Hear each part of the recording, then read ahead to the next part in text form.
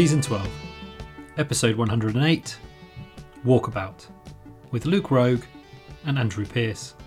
On this episode, Neil and Dario welcome Luke Roeg and Andrew Peirce to discuss Nicholas Roeg's seminal Australian outback drama, Walkabout. Neil talked to Luke Roeg and Andrew Peirce, a film critic from The Curb in Melbourne, earlier this year to discuss the work of Nicholas Roeg and the impact of the film on Australian cinema and film culture. Also in this episode, Neil and Dario lament recent events in filmland, particularly the moving of the Bond release date and the Cineworld closure announcement, and discuss just what's going on and just what can be done or what should be done to help cinema survive this existential and very real crisis. On with the show.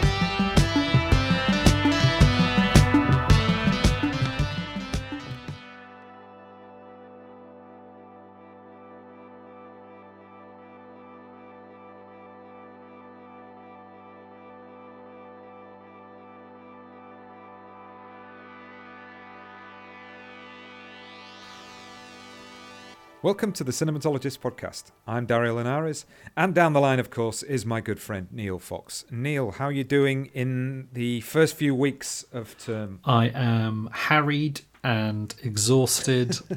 Straight into the positives then.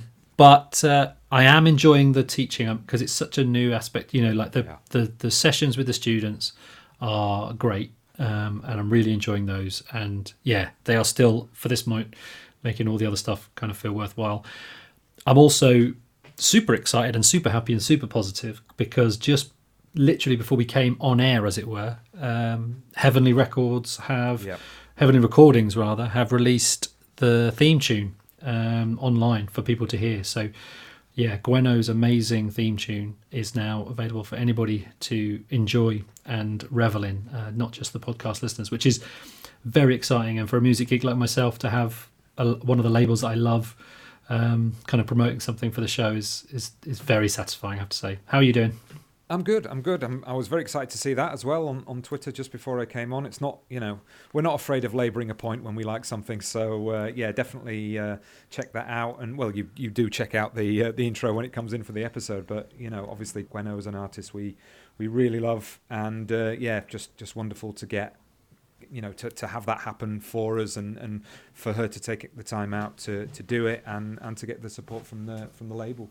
In terms of where I am, it's interesting what you say there.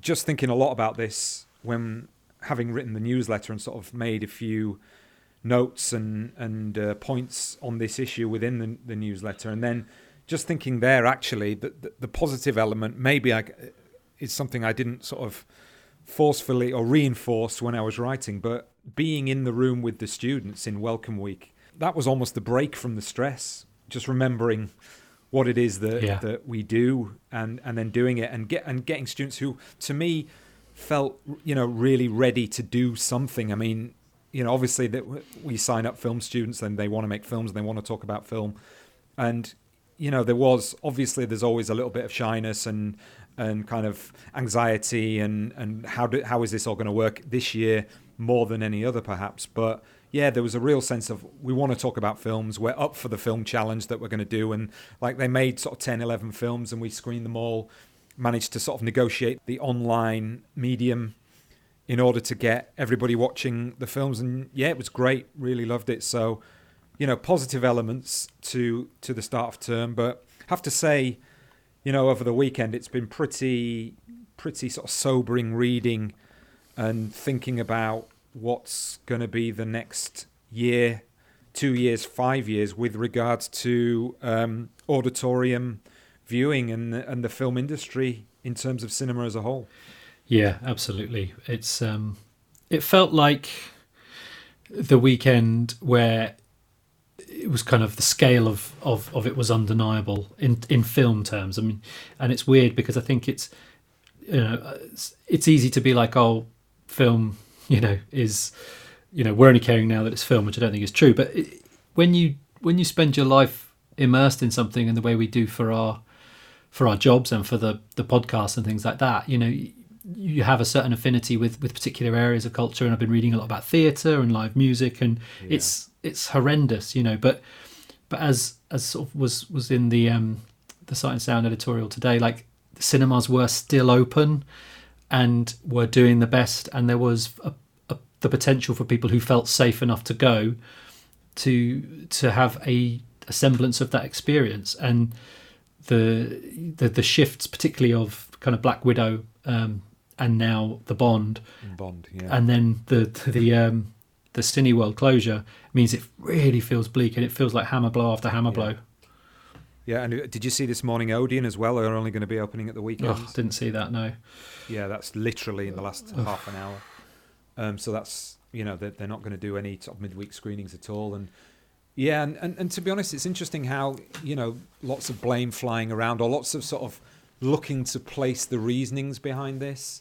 And, a lot of blame obviously sort of going to the government, who, it seems to me, particularly the Tories, it's an anathema to them to support the creative industries. They'd rather talk about fishing all day long, which is half a billion industry. And I'm not saying it's not important, but it's dwarfed by the creative industries. Even just video games is so much bigger than that. But that fits into a particular discourse, and it's an ideological / political decision where the government focuses its help. It always will be. But the studios themselves, are they being as inherently conservative as they always are? Tentpole films are called that for a reason, and basing an industry on these huge extreme spectacles that cost an awful lot and are mass culture on the one hand, that's great, but if they don't work, you've nothing to fall back on. And the decision to sort of not support the $50-60 million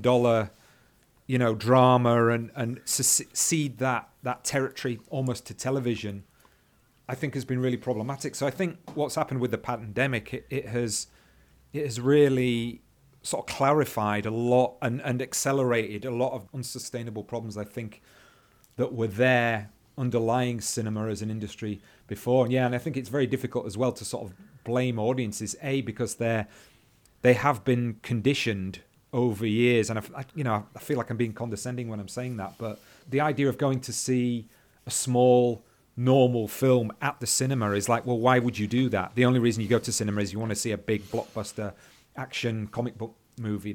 Those two things go together. And because we haven't really supported a real sort of national British cinema, and maybe we'll come back to sort of talking about that towards the end, it's not in the interest of right-wing, particularly governments. But I think left-wing governments could be accused of this as well, or centre-left governments that we've had in the recent past aren't interested in sort of arts as self-reflexivity at all. Ken Loach is more or less a pariah, and most of the best talent has to go to America. So there are huge structural problems that the pandemic has just exposed, and it looks really exposed now. Yeah, and what you're sort of saying there about the conditioning. The conditioning, I think, is also partly to do with the fact that there are still very few places to see those films, in terms of urban centres with spaces that cater for the non-blockbuster. So when you're looking at the overall landscape of film distribution and exhibition in this country, there's a few urban centres with great cinemas, but when something like this happens, a lot of the urban centres and a lot of the suburban centres, they've only screened a certain type of cinema for a period of time. And I think that does go back to things like, the mishandling of the UK Film Council's digital rollout under New Labour, which was supposed to be a beacon of democratisation for indie films, but basically just meant that the big studios and the big exhibitors could have more copies of the same big film on more screens cheaper. So there is complicity, and I think that's what's interesting is you're sort of saying who's to blame. Well, we live in an age where we want a villain, and this is a classic capitalist mess in that there's so many interlinking issues and problems and people to blame, or not even people but systems, that you can't say, well, it is the fault of the government for not supporting. Yes, in part it would be great if they did, but also how do we get in this position where the whole industry is so reliant on 2 films a year to stay afloat? That's not great, but we know that's the case because we know that with those tentpoles, the Saint Maud's that's coming out this week, the Makeup, which was out recently. You know, there's still a sliver of space given over to those things, and that's a real problem. Do I mourn the loss of Cineworld? No. You know, I think as a cinematic experience, and as employers, you know, with picture houses, you know, routinely exploitative employers with a terrible cinema experience. What I mourn is that without them at the top doing their shoddy, half-assed job, everyone suffers, and that's no position for an art form or even a kind of an industry like film to be in, and that's the situation it finds itself in, which is why it feels bleak. I think because, like every other area of culture, we now realise actually the erosion of a working system that benefited the culture and people and employed has just been neglected for so long to this position, and now it's who knows what we're going to do to get out of it. I mean, not that, again, we want to sort of criticise that idea of that a movie could have saved summer, as it were. And I mean, would you say that it was, I mean, not a mistake, because these people have to make decisions based on economics. I mean, as you were saying there, it is the sort of commercial imperative that's driving everything, and in ways that make the notion of an industry functioning in a way that's sustainable almost impossible. But do you think it was inherently a mistake to move Bond back, or is that just a sort of symptom of, okay, we're making a decision, Tenet didn't do as well as people thought, we're gonna just make sure that we're gonna kind of get as much out of this situation, or you know what I mean, cover our bets as it were, as much as we can by thinking, well, hopefully the release cinemas will be in a much better position, which, you know, if you think about it and what we've just discussed there's no guarantee that there'll be as many cinemas to put Bond on in January, February, March. Well, that's the thing, isn't it? They want to make as much money as possible. That's the only goal they have. You know, I think Warner Brothers knew when they released Tenet that they were going to take a hit. Yeah. But the hope is that with enough people going, plus a furlough scheme that's supported by the government, plus, you know, hopefully a job support scheme, you can tick it over. You know, you're supporting the culture and the art at a time when you're not going to make any money. And the decision to withdraw so many films, and that they haven't collaborated, you know, and I think, you know, Disney obviously doing their own thing. Netflix are putting things in cinemas for the next few weeks. Like, it's amazing. Like, this is crazy, isn't it? It's crazy, you know. But there's been no discussions, obviously, amongst themselves about how they can work together to tide cinemas over, so that it's, you know, so that they can stay open, so that when we return to a culture where we can watch it, you know. But the thing is, they don't. They'll just see that Bond could make a loss. So it's like, well, we'll risk it. But like you say, like, if there's no Odeons and there's no Cineworlds, you know, and there's no views in all these other places, where are people going to see this stuff?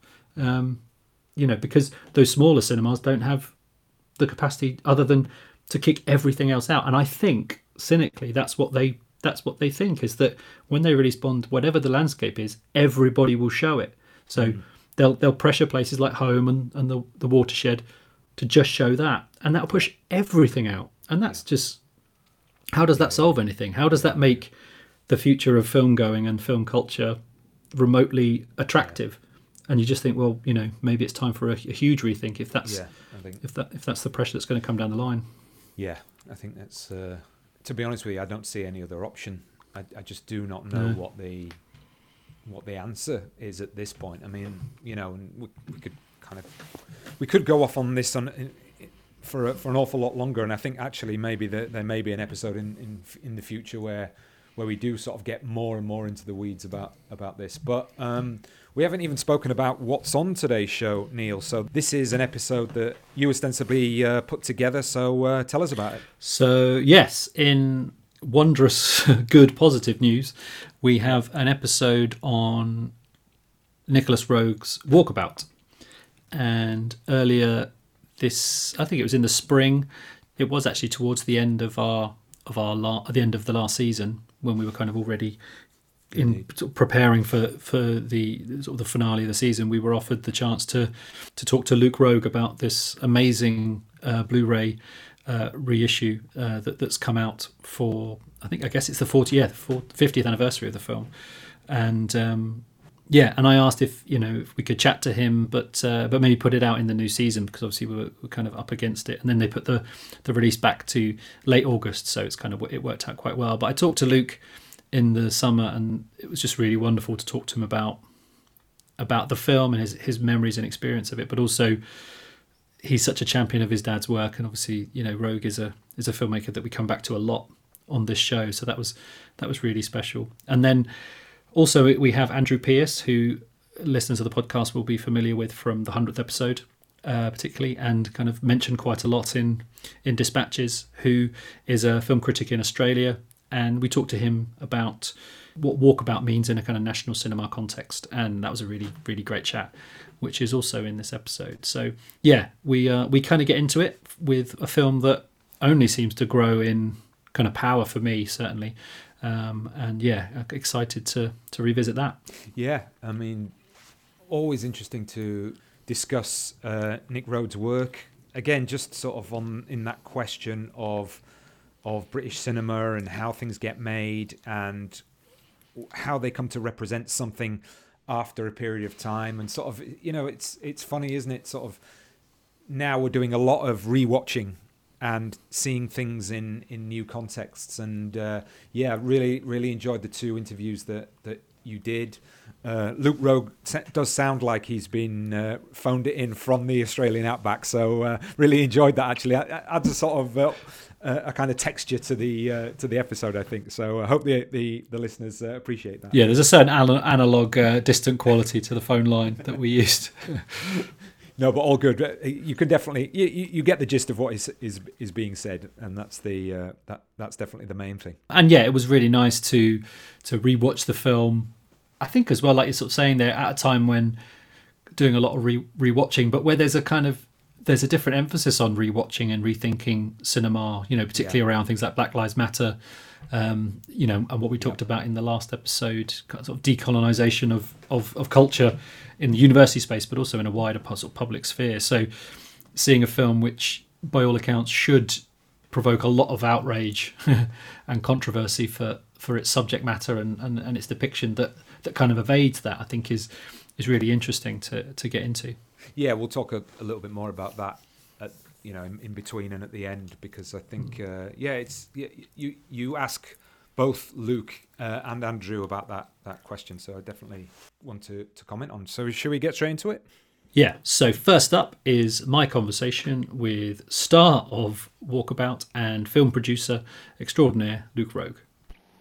There is a place where time stands still, where nature is harsh and demanding, where only the quick and the strong and the deadly can survive. This place is no place for civilized man.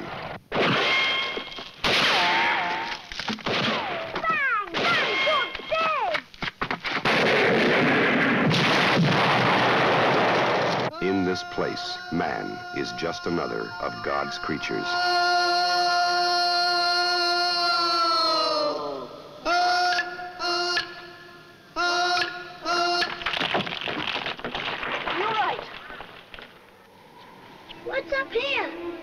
Where we are from the top.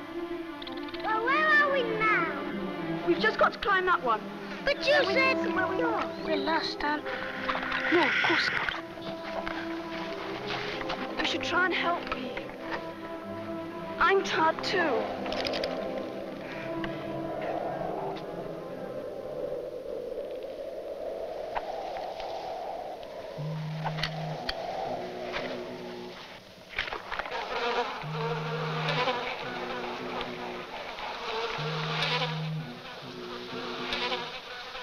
Mo bangayan me panyar panere.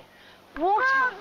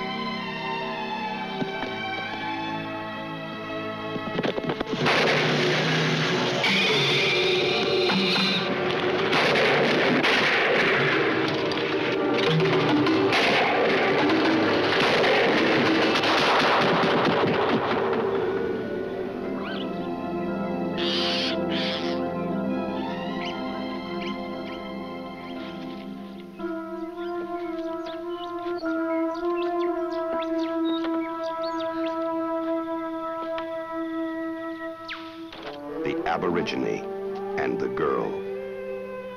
30,000 years apart, together. Walkabout.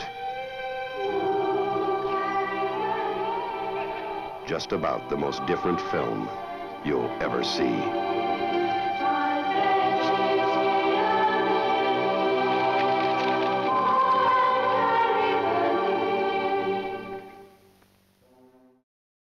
Hello, Luke. Hi there, you all right? Yeah, all good, thank you. Good stuff. Thanks so much for talking to me today. Not at all. I rewatched the film this week. Wonderful as ever, and the release seems amazing. What a lovely package! I've been going through some of the features as well, which has been really interesting. I'm really looking forward to seeing it. It's really wonderful, I think. Yeah. Good. Well, that's very nice to hear. That's excellent. In your interview, you say that you kind of you never considered yourself a child actor.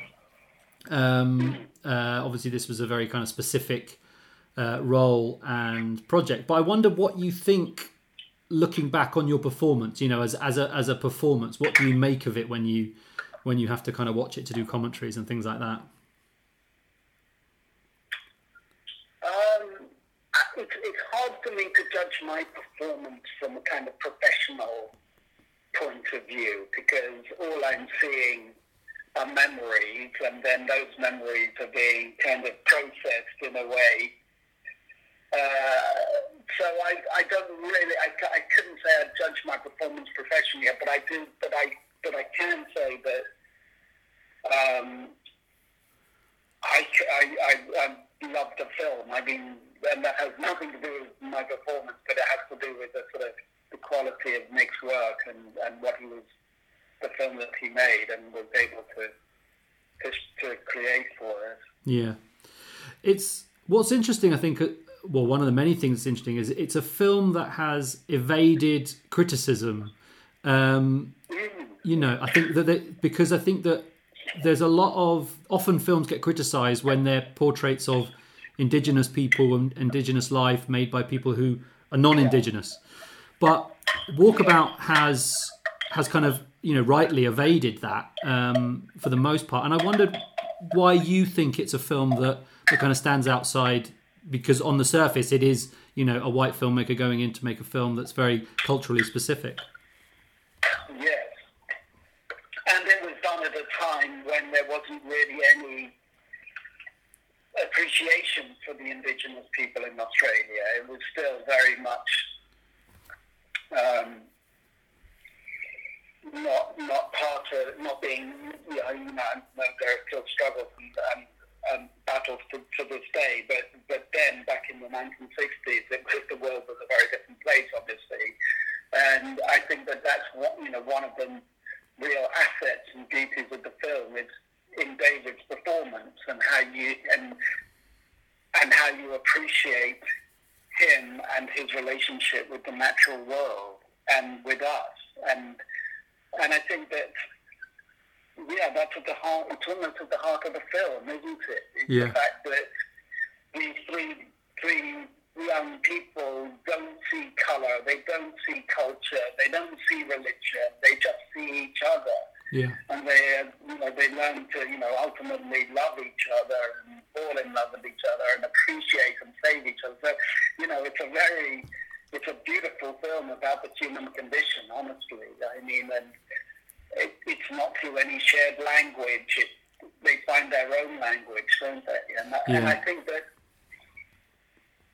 a huge honesty and respect for the Indigenous culture in the film. I mean, it's an interesting question, and I think that it would stand the test today in today's world. Yeah, rewatching it definitely does. Just as much as it did then.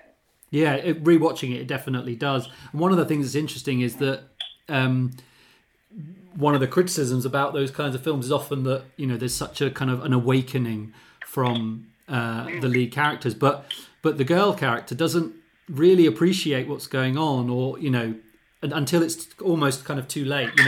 Looking back on what it was, which is really interesting way of telling that story. Yes, and also it's the beat that is so moving, isn't it? Yeah.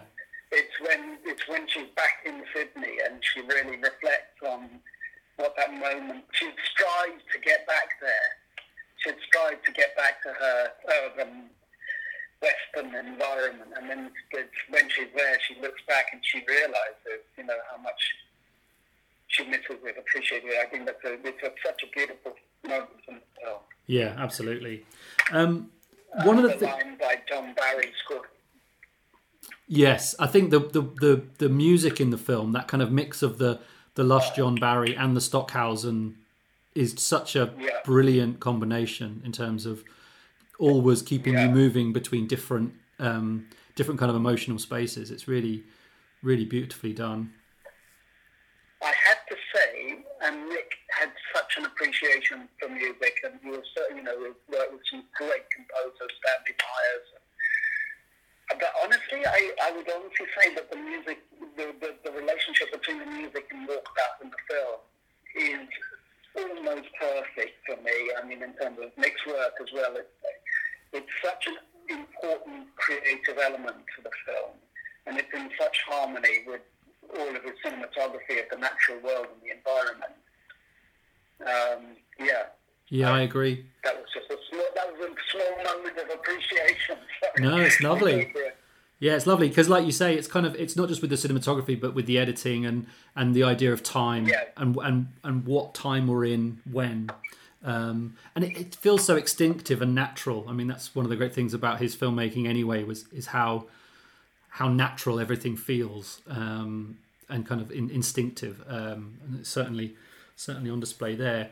One of the things that's been talked about is, the fortuitous age of everyone at the moment that the film is made, which feels like one of those really kind of, alchemical kind of film things which just sort of happen.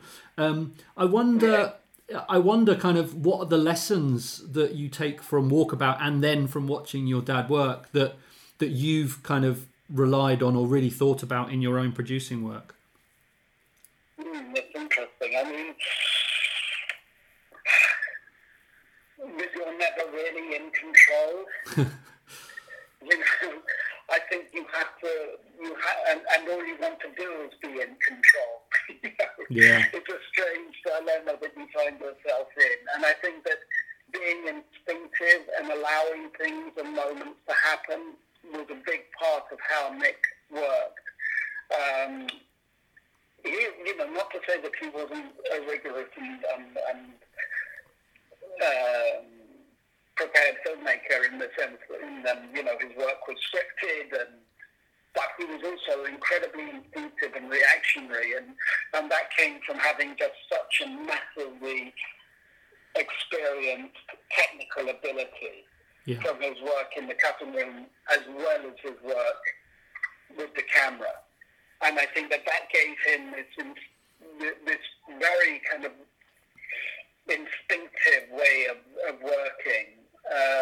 And I think that that's something to strive for. I think it's what brings out some of the magic in his films. And it's what I think it also kind of it feeds into the cast, it feeds into everything, every element of it. It's certainly the actors pick up on that and interpret that as well. Not that they would ever be ad-libbing, but just it would be that sense of the film being alive while he was making it. Yeah, you really get the sense that they're responding to the environment in a very kind of realistic way, which doesn't feel forced at all. And a lot of the interviews that you've given and that the other cast have given is about that, the kind of the journey of making the film, and kind of not making up as you go along, but like you say, responding to environment and thinking about what the environment's giving you as you make the film. Exactly. Yeah. Exactly. I met. It's not an easy thing to do because all of your instincts are there about control, and when things don't go the way that you imagine them to, you start to panic and you can't, and then you lose control. So it's a very difficult balance to get. And coming back to that point, I think Nick had it because of his sheer technical ability and how confident he was in that. Yeah, absolutely. I met Nick when Puffball was released. He came to my film festival in Luton, and and it was amazing. And at the time, he wasn't really talking about his old work. You know, I mean, obviously, he wasn't really one for. It didn't seem like to be one for looking back. You know, always looking for the next thing. But over the last sort of decade of his life, there was a real resurgence of. Particularly this period, Walkabout, Don't Look Now, Man Who Fell to Earth, in terms of, you know, reissues and restorations and things like that.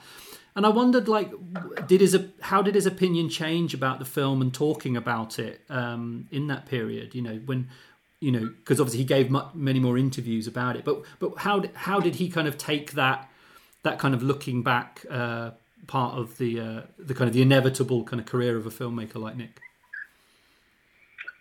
Didn't take it easy.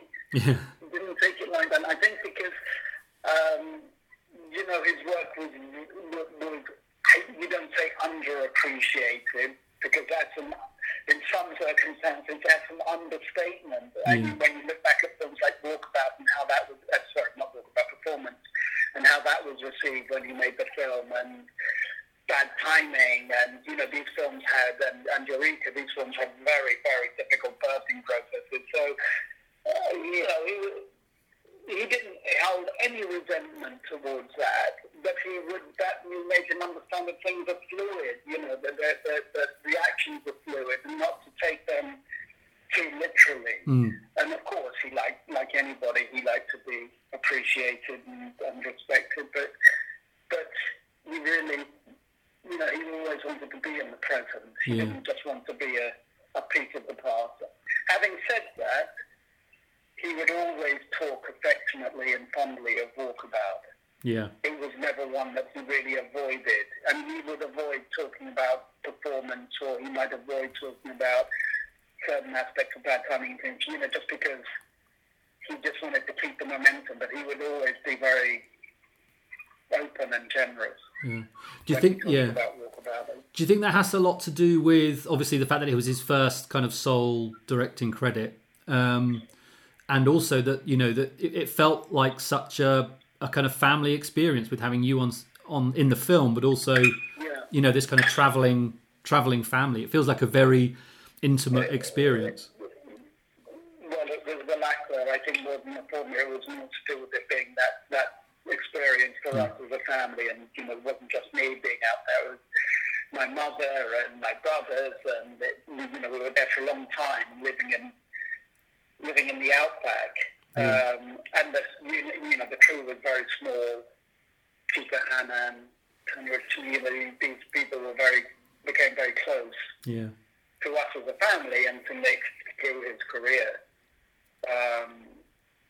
As, you know, friends and both friends and professionally. So I think it was more the sort of personal intimacy of the experience that sort of kept it close to his heart. Great. You know, I'm so pleased that, you know, in his lifetime he came to be appreciated for the filmmaker that he was, because he gave the world of cinema so much. Absolutely, yeah. In the new, sorry, yeah, go on.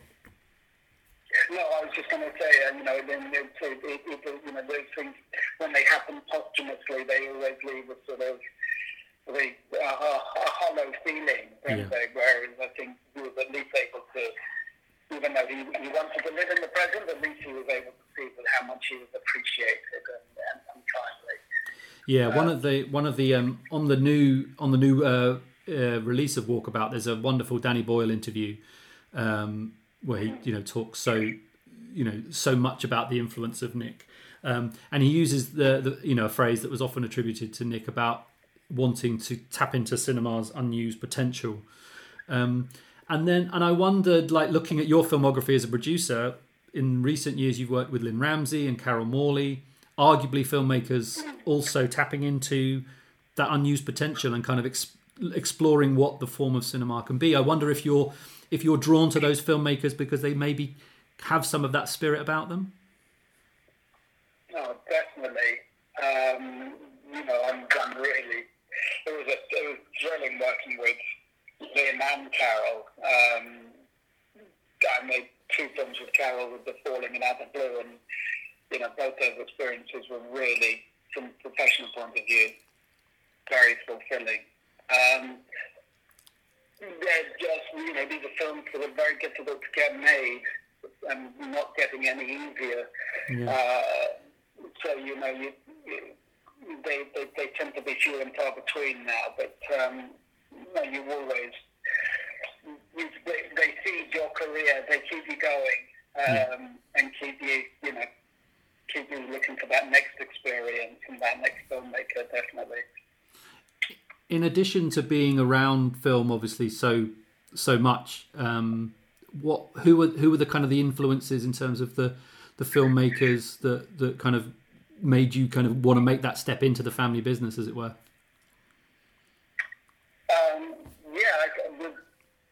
The filmmaker who I was kind of been a mentor figure in terms of my own personal career has been Jeremy Thomas.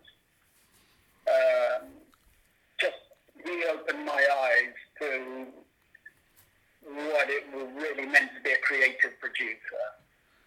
And he helped me get started in my career, Jeremy, and he's now a very close and dear personal friend. But I think I was watching him work and the way he worked and the relationship he had with filmmakers and with cast and the how intimately involved he was with the film and making the film happen. All of that learning curve, I'd say that's what set me on my career path, definitely.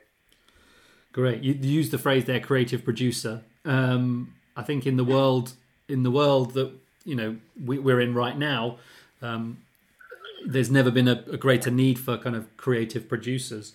And it was interesting thinking about Walkabout in the kind of the climate that we're in. It's a film that's mostly shot outdoors and historically kind of very small unit, very few cast. It feels almost like the kind of film that would actually stand a good chance of kind of being realised in whatever filmmaking is going to be. I wondered what your thoughts about the next stage of kind of film production is at this stage, in terms of looking forward on the types of films that might have to be made, kind of logistically. Oh goodness! I mean, I did some of the shit with that much time. Sorry. I think really just on a practical basis, in the very short term, they're either going to be sort of very low budget and very sort of containable productions, or they're going to be productions that are backed by studios or streaming platforms who aren't relying on production insurance to underwrite any form of their finance plan. That's it in a very simple form. So, I think that we're going to see a sort of an effort by the streaming platforms in terms of the continuation and getting shows back into production that are feeding their pipeline. Whether or not they're commissioning a lot of new work this side of in the next few months, we'll wait and see. But I think that they're going to really try and get a few of their key shows back on the road. Little local production, I think, stands a chance. But the idea of running a set and maintaining, the right level of COVID protection and seeing all of that interfere with the creative process ultimately, because, it's going to affect actors, it affects filmmakers. Sure, I'm honestly an optimist and think that creativity can come from that, but it's not a particularly creative place to start, is it? No, hopefully, yeah. The hope is that, that kind of the restrictions and the limitations will bear fruit creatively in ways that we can't really see right now. Yeah. And then the longer term future, who knows? There will be. I couldn't tell you how it will look exactly, but this will make a more permanent shift, I think. And that's not necessarily a bad thing, I don't think. I just think it's a sort of acceleration of what was probably coming inevitably down the line anyway, in terms of how people consume content and the type of content that is being produced. Yeah. I think getting one of Nick's films made in this day and age would have been, other than the sort of practicalities of Walkabout, of course, you're right to think that would be a film that could work. But looking at films like Manifest Worth or Bad Timing, etc., where would they fit in today's world of streaming or cinema? It's hard, isn't it? It's hard to visualise that. It is hard, yeah. That was going to be my next question, really, is like, why do his films kind of maintain? Is it because they feel so almost alien, in terms of British cinema in the 1970s and kind of any cinema at any time, really? There's such a rewarding experience kind of revisiting and seeing just how they even work, in terms of their component parts. There's obviously something always bigger. What is it about his work, do you think, that keeps bringing people back to it? Well, I think, that you've answered the question. I think that it's an appreciation of the sort of artistic integrity of the work, and it was a rich time in cinema in the 70s, wasn't it? It was a creatively rich time, both here and in America, etc. I think that, yes, I think there's an appreciation that it would be very hard to experience that again in that form, in that sort of pure art form where you're not making a film for a market. You're a filmmaker on top of their craft and ability, with a boundless imagination and understanding of the human condition that can put all of those elements together and bring something together. That's a difficult thing to achieve now, and so I think we look at that and can appreciate it even more for what it is. Great. Well, that's a nice place to end. But I do have one small question, which is completely unrelated, but from a kind of personal point of view. As a Tom Waits fan and as someone who's hopefully about to write a book on music documentaries, I wondered if Big Time will ever see a proper release, which was your first kind of full feature producing credit. Well, thank you for mentioning that. I was thinking about Big Time. I would really like that. It deserves it, I think, because Tom is such a great artist. Yeah. And these films are very difficult to make now.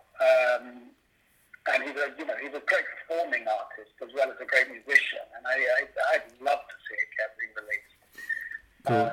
I actually just Googled and found a nice Big Time poster to remind myself of the film. Wow. Was that a great experience? As that was your... Get hold of. Yeah. Was that a positive experience in terms of your first kind of producing role on a feature? It was more in line with what I'd been doing, because I had this music video company, which I started with Chris Blackwell and Jeremy Thomas. Yeah. And, even though they had vastly more experience and life experience than I did, and Tom Waits was obviously one of Island Records' artists. And so there was a sort of synergy for bringing me into it and getting the film made. And I've made a lot of videos and a lot of concept films because it was a sort of boom time of MTV. So it wasn't anything that felt particularly intimidating until I came to sort of make the film. And I don't think I was probably in...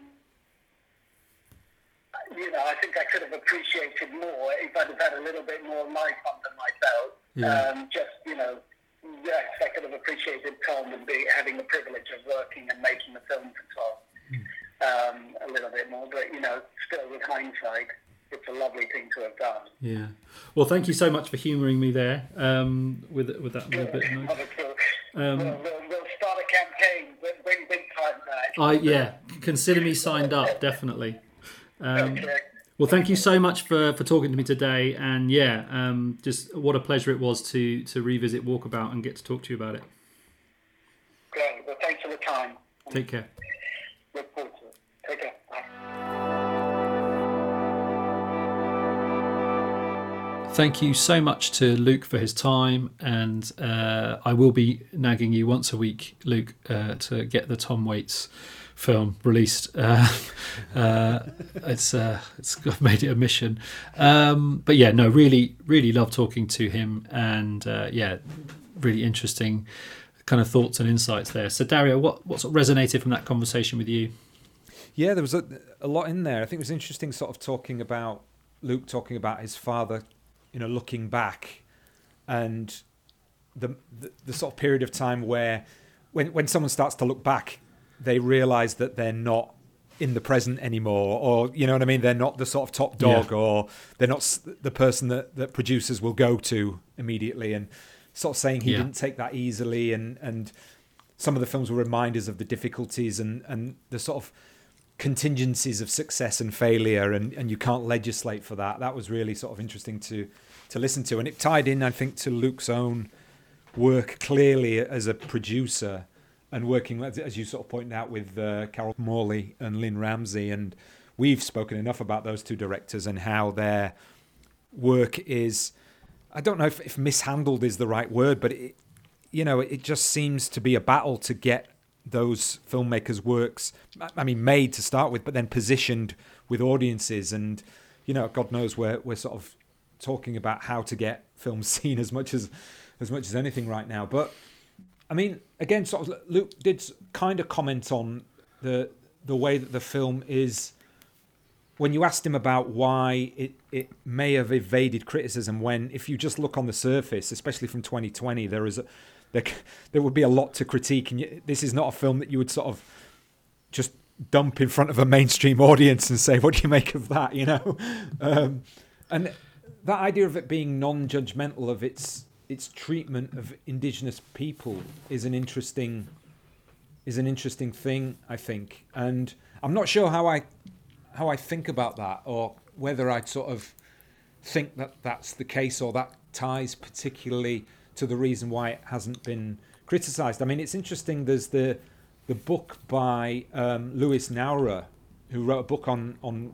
Roeg, and the sort of chapter on Walkabout talks about how it's more about Roeg himself sort of reflecting on English society and the sort of colonial legacy, and obviously that's really, really key. And the discussions of its depictions, I think it's a really tricky one, because now looking back from 2020, the context is so different, and you can read the film, just watching it again as I did the other night, you can read the film as really quite on the nose at certain points. But then I think, when you factor in that it is Roeg, and there is clearly a lot going on in terms of how the filmmaker is trying to layer the meanings, and he's got a lot of kind of symbolism going on that I think it can be just sort of taken at face value, but I think has to be sort of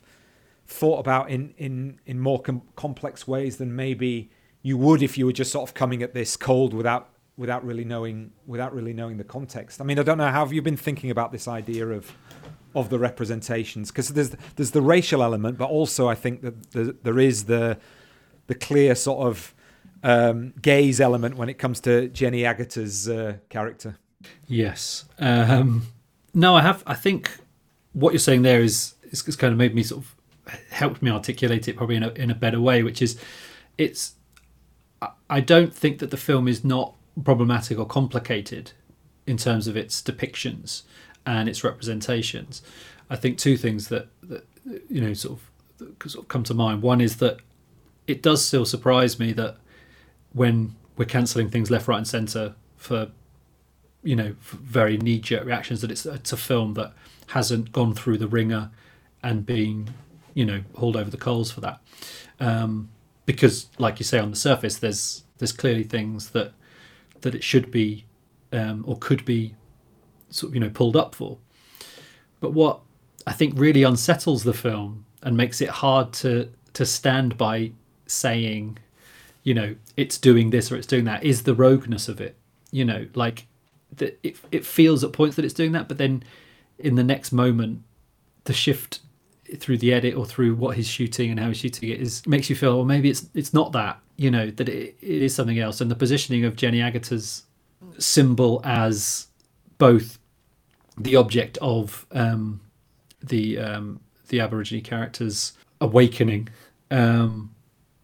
is always bound up with her own real refusal to even care or understand that she's being looked at a lot of the time, in that way, or that she would be, or that she is part of a problematic thing, or that she doesn't ever kind of give herself over to the experience of being in the outback and being on a walk. Like, she's very pragmatic. I want to get back to my Western life. I want to get back to what was planned for me, and there's such a fluidity between the perspective shifts throughout that it never settles into one. But by the end, you're like, wow, there's lots of instances of lots of different problems in terms of those issues that feel kind of woven in throughout, and that's really something that Roeg does throughout his kind of most kind of famous work is really make it hard to say this is what it's about, which I think makes him fascinating, and also means that even in 2020, that what's jarring about it is simultaneously, yes, there's a real kind of lasciviousness to some of the photography on Jenny Agutter, but there's also a really dark critique of kind of colonial forces in different countries, which is they just sit side by side in a really unsettling way, in a way that you just don't really have those kind of positions jostling as much anymore, I don't think. Yeah, I mean, maybe that's the reason why it has escaped, if it has, because I don't know the sort of critical literature or the academic literature that much. I think there has been criticism more on the academic side. I think there's critique, and I think that's the thing. I think it is a film which is open to critique, and there's a variety of voices, pro and cons, but it's not that no one should watch Walkabout again. Yeah. But because that's for sure. And also, I think that it as you sort of alluding to there, it's difficult to say with this film. Oh, that's what it means. That's what it's saying. And especially that even there, because I slightly sort of disagree in terms of she always wants to get back to her normal life. She does through the film, but then at the end with the flashback of this sort of imagination of what a life could have been if she'd stayed in the outback, is kind of interesting. And I think that again, you can sort of read the sort of lingering camera gaze on the one hand as a really quite problematic, for the length of time that happens. But then, is that just the reading of an audience member? Probably a white straight male audience member who is reading that onto something which actually is trying to sort of put the innocence back into the connection with a human being and nature.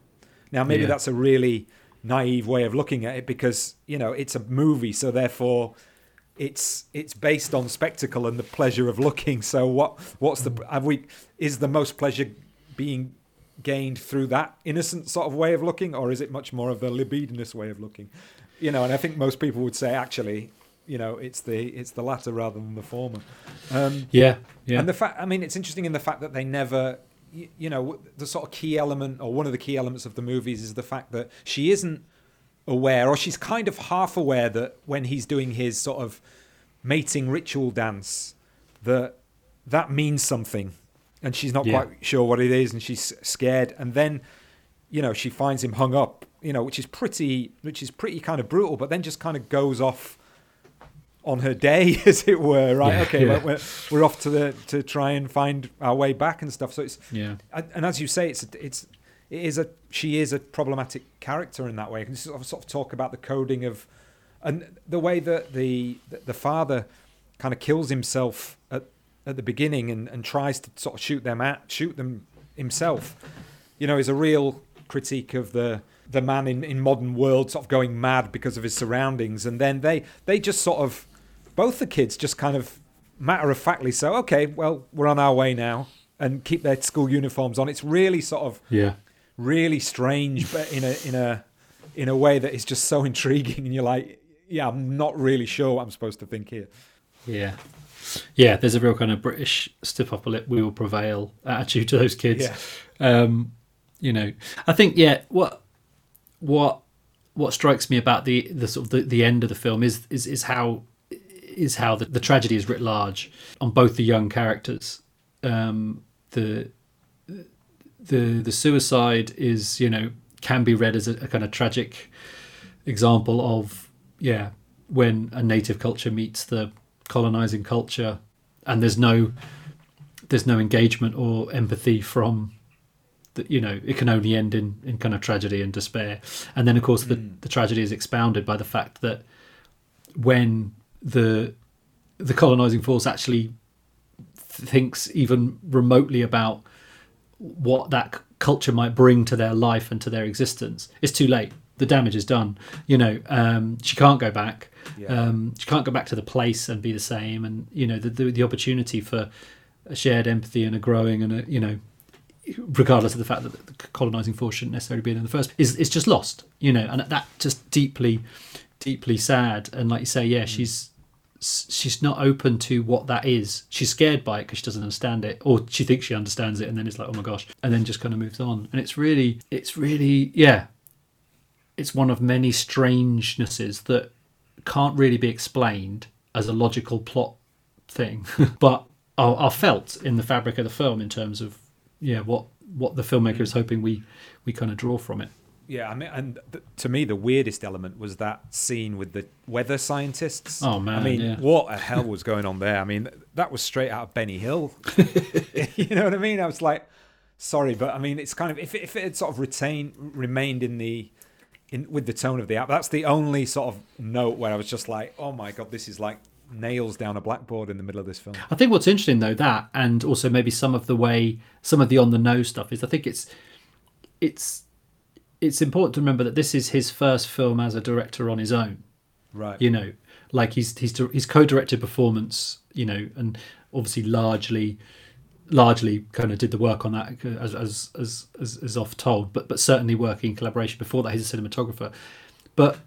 And then if you look at things like Don't Look Now and then Man Who Fell to Earth, they're much less on the nose. The way he's kind of using symbolism and imagery and kind of performance style to get at stuff becomes much more ingrained with the film. I think it's quite jarring in Walkabout in certain places, but I think it's important to remember that as great a film as it is and as interesting a film as it is, it's still an early work, and I think that because he's such a dynamic filmmaker, some of his stylistic choices, like the way that thread of the weather balloon thing, it's not as naturally ensconced in the film as some of those kind of motifs and themes would be in later work, particularly sort of Man Who Fell to Earth time, I think. Yeah, sure. I mean, I think obviously one of the key questions is the Australianness of the film as a whole. So maybe we should go to Andrew for that because I think he sets up that context really well. Yeah, thank you, Andrew, for being the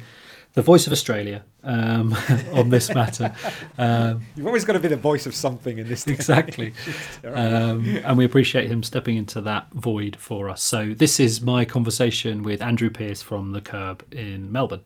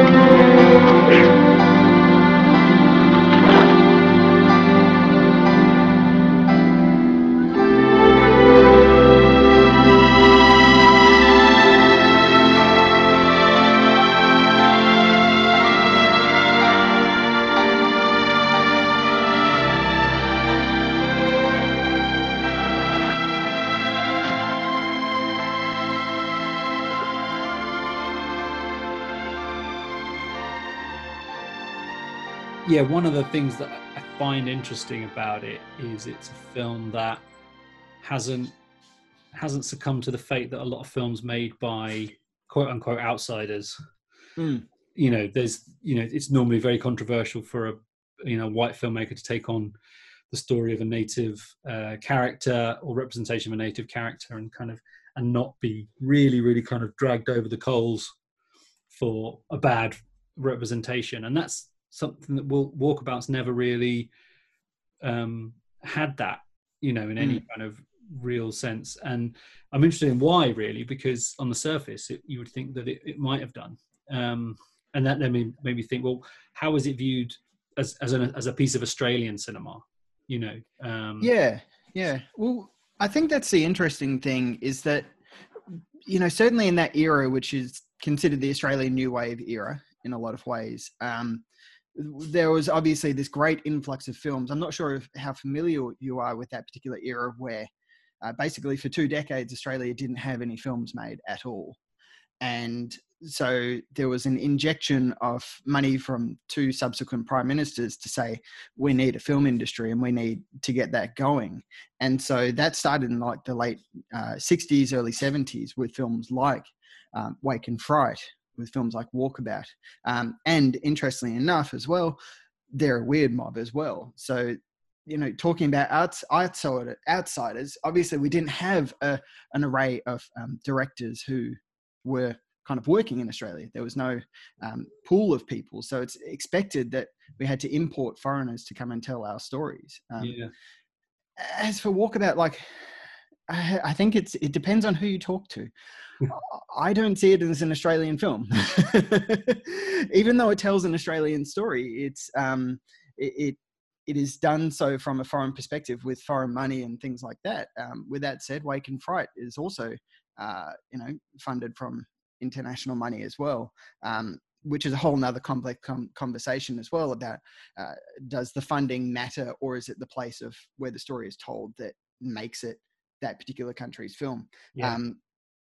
But yeah, there was that influx of international directors coming in and telling these kinds of stories. And especially for Walkabout, which really set the tone as to what Australian films would look like.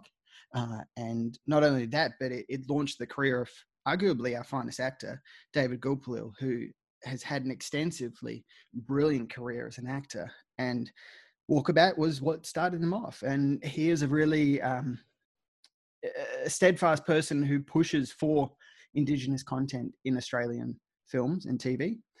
And he would have, at the time, certainly maybe not had as much sway as he does nowadays or in subsequent years, but he would have really pushed to make sure that was authentic and clear and genuine, and not offensive or anything like that, even though I do appreciate that there are some people who criticised the film for its purely white perspective of both Australia and Indigenous culture, putting white Australians up as the kind of the dominant people, I guess, is the way of putting it.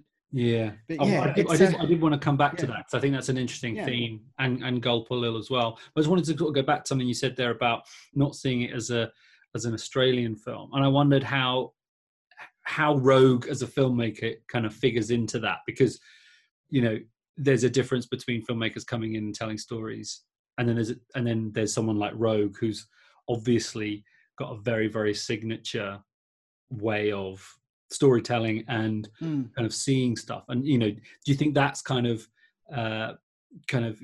part of why it's kind of maybe sits a little bit outside Australian cinema? And then you sort of said that kind of sets the tone for how they look. And again, I guess Roeg being a cinematographer kind of is such a powerfully visual film. Is it the case that then kind of people are following Roeg in terms of like how to actually photograph Australia, do you think?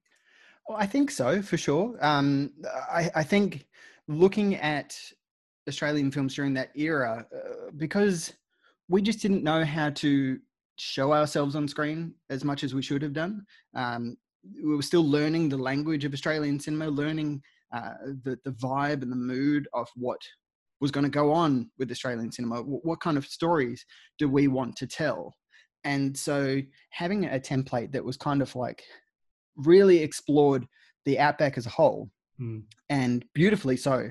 As you're saying, Roeg is a cinematographer, and that really helps amplify how beautiful Australia is in a lot of different ways. And he litters the film with these stark, devastating imagery of like burning cars and people dying and things like that, reverse suicides and stuff like that, which is, it's unsettling. Yeah. And it makes the familiar feel new for us, at least as a whole. And certainly, while I'm not as well versed on Roeg's filmography as I probably should be, I have seen his major hitters and stuff like that. One of the things which I really find fascinating about him as a filmmaker is that he often does this kind of outsider looking in perspective, and there is very much a people visiting other countries and something terrible happening. Don't look now, or even The Man Who Fell to Earth. It's like, what happens when you put, for want of a better term, a fish out of water story? What happens when you put this strange person into an unfamiliar land? And that's kind of the narrative thread that I've seen throughout some of his films. And I think it brings a unique perspective that we so rarely get to see. And again, coming back to the fact that we hadn't had a cinematic language for Australia as a whole, by defining that and getting us to look at ourselves more reflectively and starting conversations about the role of white Australia, starting conversations about the role of Indigenous Australia. I mean, have to go back to Jeddah in 1955, which was the first film that had Indigenous actors in it. And that's pretty, like, we obviously made a bunch of films in the 1920s and 30s. Unfortunately, a lot of them have disappeared. And while, fortunately enough, we didn't employ blackface as much as American places, there still wasn't that many Indigenous actors around. There just wasn't. They weren't considered people as such. Apologies for my dog coughing in the background there. Never apologise for a dog in the background. It's all good. So, that in itself is a really monumental thing. And I think they're the aspects of Walkabout that have forced it to endure as a classic, as a masterpiece. And rightly so, because it does set those particular boundaries and the levels of what was to come. And I think that one of the interesting aspects of the kind of the culture clash that sort of sits at the heart of the film, and why I think there is a case to be made for it being about kind of white dominance and white privilege.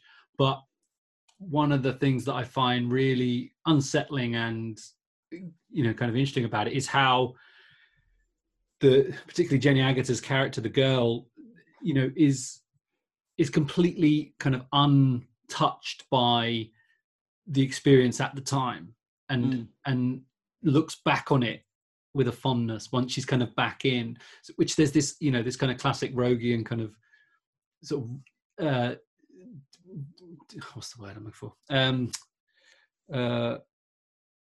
there's this classic Roegian tension that's kind of at the heart of it. Like, she is a kind of sort of young woman on the verge of young girl on the verge of womanhood in the outback, with this kind of native sort of guide, but she never comes out of I want to get home, I want to get back to the thing. So it always feels to me like a comment on the whiteness, as opposed to something that is kind of purely exoticizing the other and sort of suggesting how kind of transformative an experience it can be to be with the Indigenous peoples in their own kind of environment. And I wondered, how do you read the film, as a kind of Australian, as a white Australian as well? Do you see that tension, or where do you kind of come down on those kind of criticisms? I think one of the more interesting parts is that she comments in the film that she'd never seen an Aboriginal person before, and which is from my perspective at least a little bit bizarre. But wasn't around the 1970s, so I didn't get to see that. But it creates this kind of novelty aspect about Indigenous Australia, and it creates this viewpoint that there are these people, these in quotes, I guess, savages who live out on the land and who knows what they do and all this kind of stuff. And the film doesn't shy away from that kind of horrific brutality. And certainly having David Gulpilil kill kangaroos and native wildlife and things like that, and you see it happen, and that in itself is we'd never seen that before, and which amplifies that kind of that other. That they're not city folk, they're not us, they're not white people, and it just kind of distinguishes the difference between the two. It makes it even clearer that Indigenous Australians live a completely different life. And I think that maybe one of the big troubles about Walkabout, and certainly other Australian films from the era, the subsequent film that David Gulpilil did was Storm Boy, which is a beautiful, magnificent film. If you have kids, you should watch it, but it is very devastating to watch. I think the main difficulty is that it wasn't for decades that Australian films were getting told from an Indigenous perspective. So they didn't have control of what was going on in society as a whole, which made it, even today, they're still fighting for equality and things like that. And that's amplified by how their stories are told on screen. It's always from a white perspective. It's always from the other. They are always othered. And it took until, the 2000s for directors like Ivan Sen and Rachel Perkins to be able to start telling their stories from their perspective. And in a positive light, it was always in a negative way. There was always something negative. It's always a drama or a tragedy with Indigenous stories. And, in the 2000s, we had a comedy musical called Brand New Day, which is a beautiful Indigenous comedy musical. And it helps highlight the difference, and how long it took for that kind of positive story to get told on screen.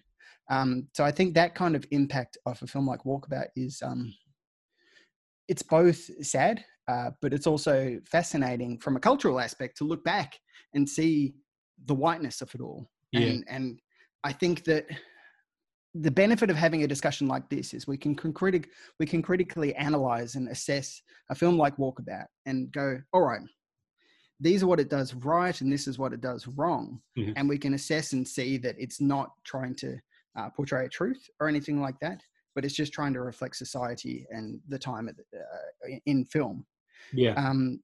Which I think is really important to keep in mind when watching a film like this, because certainly in the 70s, while there are a lot of Indigenous people who do still live on the land, there's still a lot of Indigenous people who are part of society as a whole. I don't know if that really kind of addresses what you were trying to say. But no, it does. It's that perspective, and that, and kind of it brings out a line like she says about, not seeing an Aboriginal person, and then, I don't pick up on that line, as an English person, but the significance of that, I think, because that, again, it further paints her in a very, very particular light. I don't think she's a very sympathetic character in the film. I don't find her sympathetic. I find her interesting, and I find that relationship really interesting. But so that kind of perspective, I think, is really fascinating. And I think the key thing as well is that for people who are watching it nowadays, they might forget that the stolen generation was occurring in that period of time. It's a major blight on Australian history, where Indigenous children were stolen and taken away from their families and raised to be white, essentially. And so Gulpilil's character might have been affected by that, but there's no conscious assessment or critical assessment of that particular cultural event that was going on at the time. It wasn't a major thing that was in the public consciousness. It took years for that to really be assessed and dealt with in a proper good way, I guess. It took them decades for the government to apologise to Indigenous people for what occurred during the stolen generation. But I think that's another aspect of how white it is. It's easy to tell these kinds of stories from a perspective that doesn't embrace the genuine history that was going on. Yeah, and I guess as well, you know, one of the things that sort of creates a bubble around Walkabout is a sense that Roeg is not aware of that or interested in that. It doesn't really touch on that stuff at all. Like, it kind of, you know, it's not ignorant of it. It's like it's got other things that it's trying to do, and it's about other things. So almost kind of protects it from that. That kind of makes it feel like a fairy tale in a way, as well. Because, you know, it's almost like this bizarre version of Wizard of Oz, where they go on this long journey and terrible things occur to them at each stop and stuff like that.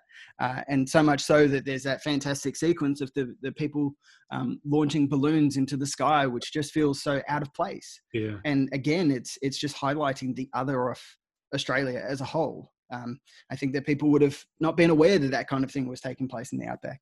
I don't know. It's a fascinating film to roll over because of that. I think coming back to that international perspective, and certainly with Wake and Fright as well, I think they're perfect counterparts in a way. We couldn't have made this kind of film. We couldn't have made this kind of deep critical analysis of Australia as a whole and seeing it from new eyes.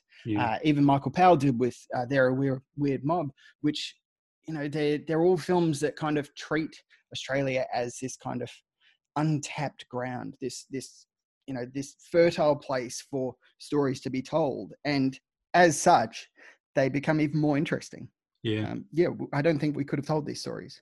I mean, we've always talked on the podcast about that that fascination of, you know, or that fascinating aspect of film history where so much that kind of becomes synonymous with national cinema is made by people who are not of that nation, you know, kind of coming with an idea, an understanding, or a preconception, and then kind of almost putting it under the microscope.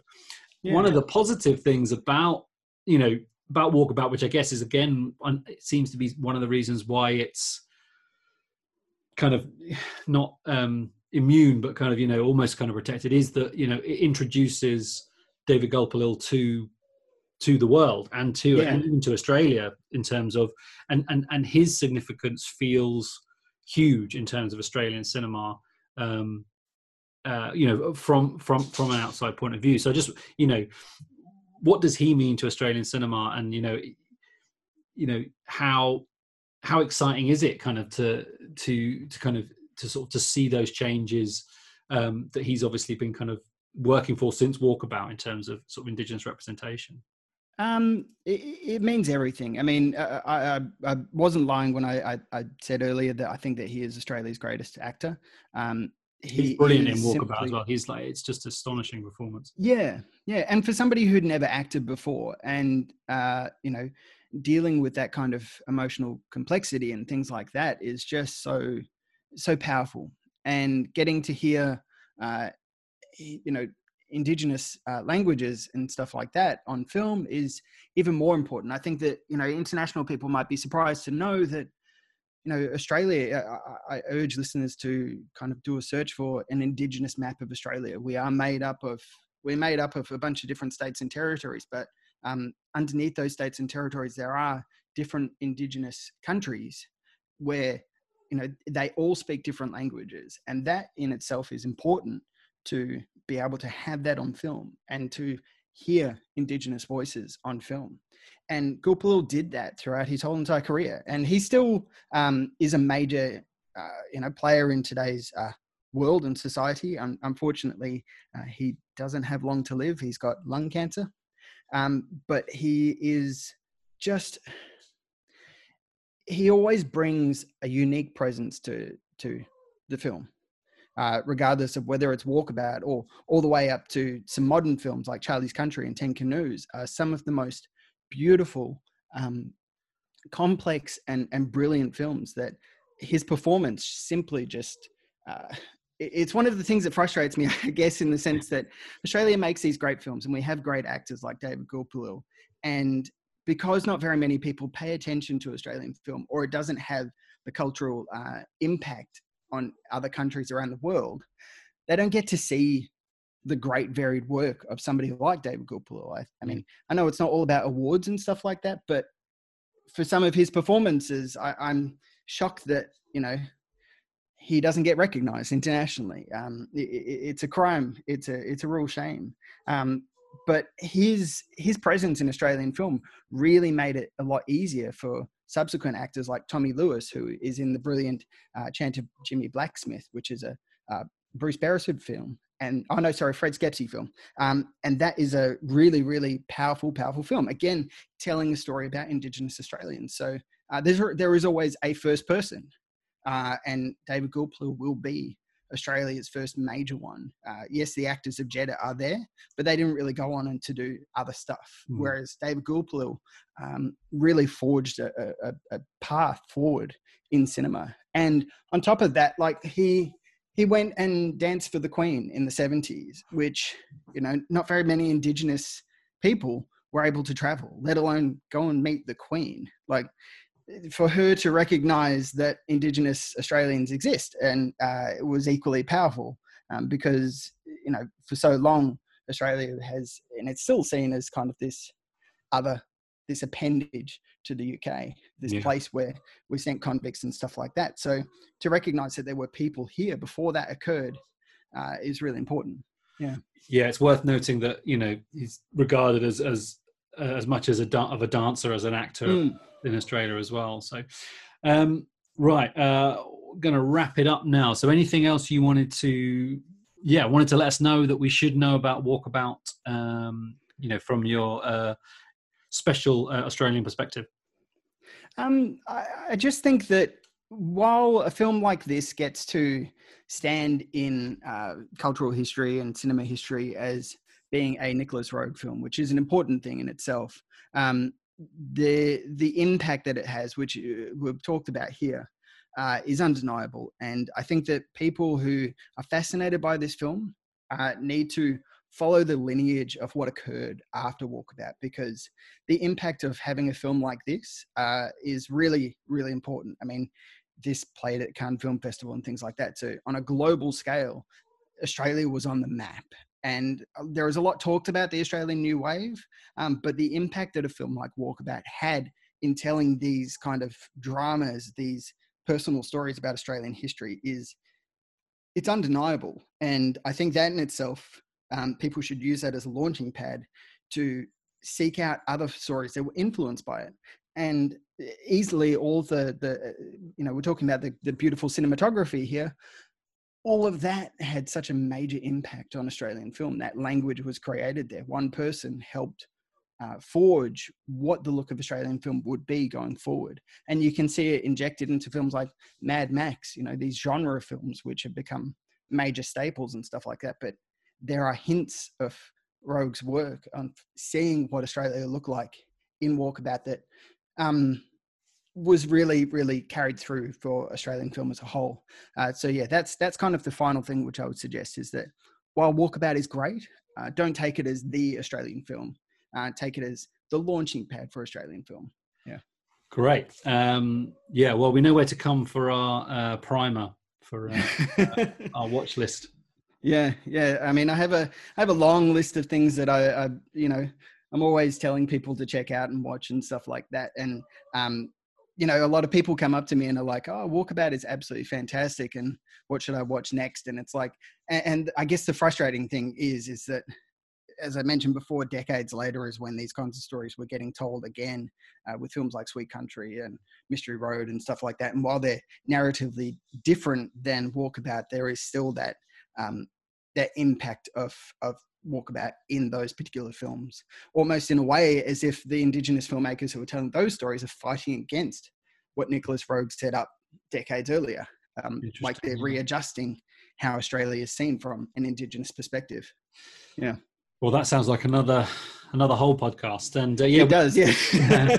And I do remember that we did Sweet Country as an episode thanks to your suggestion. Yes. And that was a fantastic introduction to that. So yeah, and thank you again for that. It does mean a lot to get those kinds of films out, and make people aware that these kinds of films exist. I often say that, if they were made in Europe, they would kind of get a little bit more attention than they do in Australia, because you know, it's in Swedish or something like that. It's you know, there's it's both infuriating and a little bit like, oh, you know, why can't people see how we make great films? Well, yeah, I think well, we're doing our bit, and yes, thank you. This has been a really great conversation. So thanks, for joining us on the podcast today. Well, thank you very much.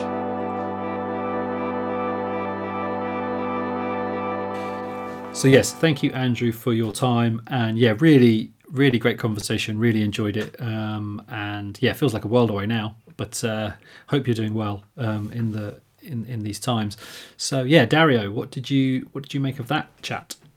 Yeah, I mean, it's interesting because, again, even Andrew sort of couldn't put his finger on really why what is really ostensibly a white story. And, you know, again, I'm not sure that I agree that Gilpillo's story is not one of tragedy or kind of one of tragedy. And the fact that no matter how much you could argue that this is a critique of sort of Western modernity, you know, particularly sort of English-based Western modernity, is inherent to the film. And I think that what the film does really well, and I forgot to say this in the middle, was that it shows just how sort of ritualistic and constructed the norms of Western society are, and how quote unquote weird they are, in the way that a sort of Western gaze would see maybe Aboriginal culture as being quote unquote weird. You know what I mean? It's putting the weirdness back into Britishness in many ways. But I think it's interesting how Andrew does go back to the sort of the aesthetic idiosyncrasies of the film, and how just sort of, you know, how they demonstrate a filmmaker finding, I suppose, their style within cinema. So it was interesting to sort of, and then all the stuff that he's talked about there about the sort of Australianness of it, and where the money comes from, and it is somebody who's coming in with an eye from the outside, but does that allow that person a sort of observational distance that reveals a truth that somebody who is, you know, of that context maybe doesn't have. And again, I think that's something that is actually quite a controversial thing to say these days. You know, the idea that somebody could come from the outside and reflect something or show something that maybe if you're in that society or that structure or that identity that you may not be able to. I mean, it's very, I think a lot of people argue against that quite forcefully these days. Yeah, which is strange, isn't it? You know, when you look at cinema history in terms of migration and movement of voices and kind of and filmmakers, either by choice or, you know, by necessity, looking at particularly, you know, German and Australian. If you look at German and Austrian emigres in Hollywood in the 30s, and then you look at the blacklisted directors like Jules Dassin in the 50s, kind of moving to London and Paris, and you know, in an age where so many people are arguing for freedom of movement and greater, you know, greater sort of lessening of borders, physical borders. But at the same time, it's very restrictive and conservative in terms of how you kind of conceive of what stories to tell, which I think is, again, really interesting. And what I find interesting as well is like that Roeg can make films that are so specifically tied to a place while also being completely Roeg films. You know, like I think it's interesting hearing Andrew talk about, you know, Walkabout as an Australian film, which it is. You know, it's undeniably an Australian film in so many ways, but it's also a British film in terms of, you know, what we talked about in the middle. And it's also a Roeg film, and he does with the Australian outback what he does with Venice, what he does with the US, what he does with Paris in Bad Time, what he did with London, really in Performance, and really get under the surface layer of a place to really kind of unlock some themes for characters and what he hopes the audience feels, which I think, you know, you look at that run of films, I don't know of another filmmaker who's worked in as many different places and made every place really, really kind of burned into the retina of those images and the way that you experience the film, and really feel like you're in those places, be that the vast expanse of the Australian outback or those kind of Venice corridors. I think it's remarkable, really. Yeah, and just I mean, I know it's kind of an obvious thing to say, but just the look of it, the exteriors and the textuality of the film, and how it captures the Australian outback, and even just the sort of way he uses these long crossfades, which is not something you see a lot these days. It's either it's a dip to black or a hard cut are the two go-to options with contemporary filmmaking, but long crossfades and sort of and the long faded zoom as well is seen as a signifier, I think, of sort of over direction these days. But it just seems to capture that, parched heat of wandering through the outback, desperate and hallucinating, and it just sort of aesthetically captures that so brilliantly, and obviously the kind of score and the switch between the types of score really underpin again, I think, that feeling when you're watching. Yeah, absolutely. Yeah, the Stockhausen stuff is fantastic. Yeah. But yeah, also time as well. The way the edits kind of convey the passing and the amount of time, is really, kind of stunning. You feel like these characters spent a long, meaningful time in this space, which obviously for Jenny Agutter's character, you just think like all of that time and nothing has kind of gone in, or it has unconsciously gone in. It's too late,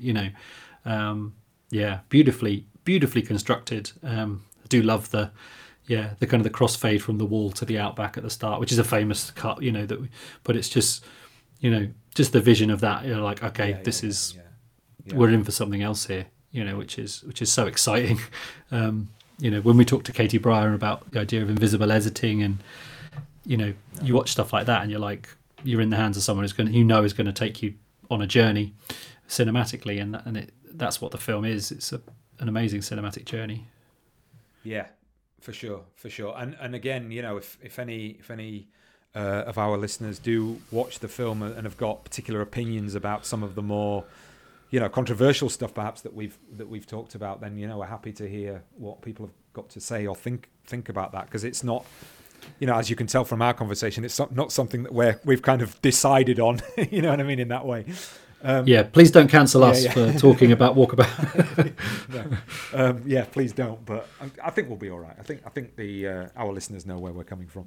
Good stuff. So well done you for sorting that out. That was really good and nice to sort of revisit. Again, it's always an interesting question which film to revisit of somebody who is, of that particular period and has a body of work, and sort of man who fell to earth and performs and stuff are sort of easy go-tos, aren't they? But this, I think, is an intriguing film.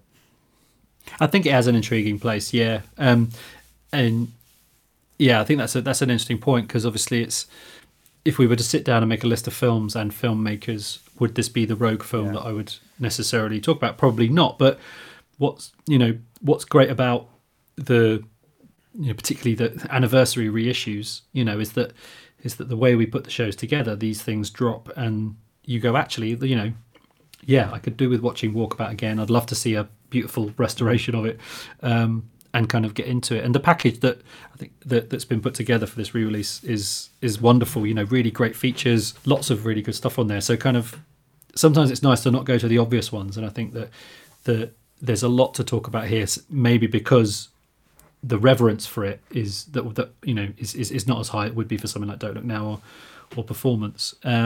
So yeah, I think it's always nice to mix up what we're talking about, so it's not always the obvious. That definitely gives us more mileage to get into the weeds of it, certainly. Yeah, a very valid point when it comes to the fact that we're not quite sure about what the next episode is going to be just yet, in terms of when we decide what we're putting out. We have got lots in the pipeline, but it's just a case of when interviews happen and when we're able to sit down and do the intro and outro recordings. But so unfortunately we can't trail the next episode, but it will return very soon.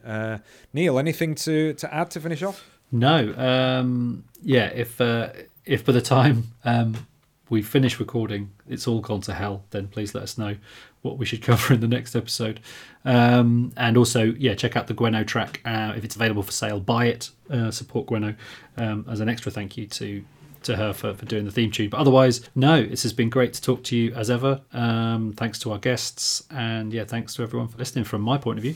Yeah, thanks to all of the guests who have been on, to Andrew and to Luke, and thanks to Gweno and everyone involved with the production of our theme. Thanks to you, the listeners. You can contact us in the usual places, on Twitter, on Facebook, at cinematologist@gmail.com, on email. And if you do have a few quid per month just to help us out with our running costs, we would really appreciate that. Please visit the Patreon page. Our most recent newsletter has just gone up with loads of recommendations. This has been the Cinematologist podcast. Thanks for listening.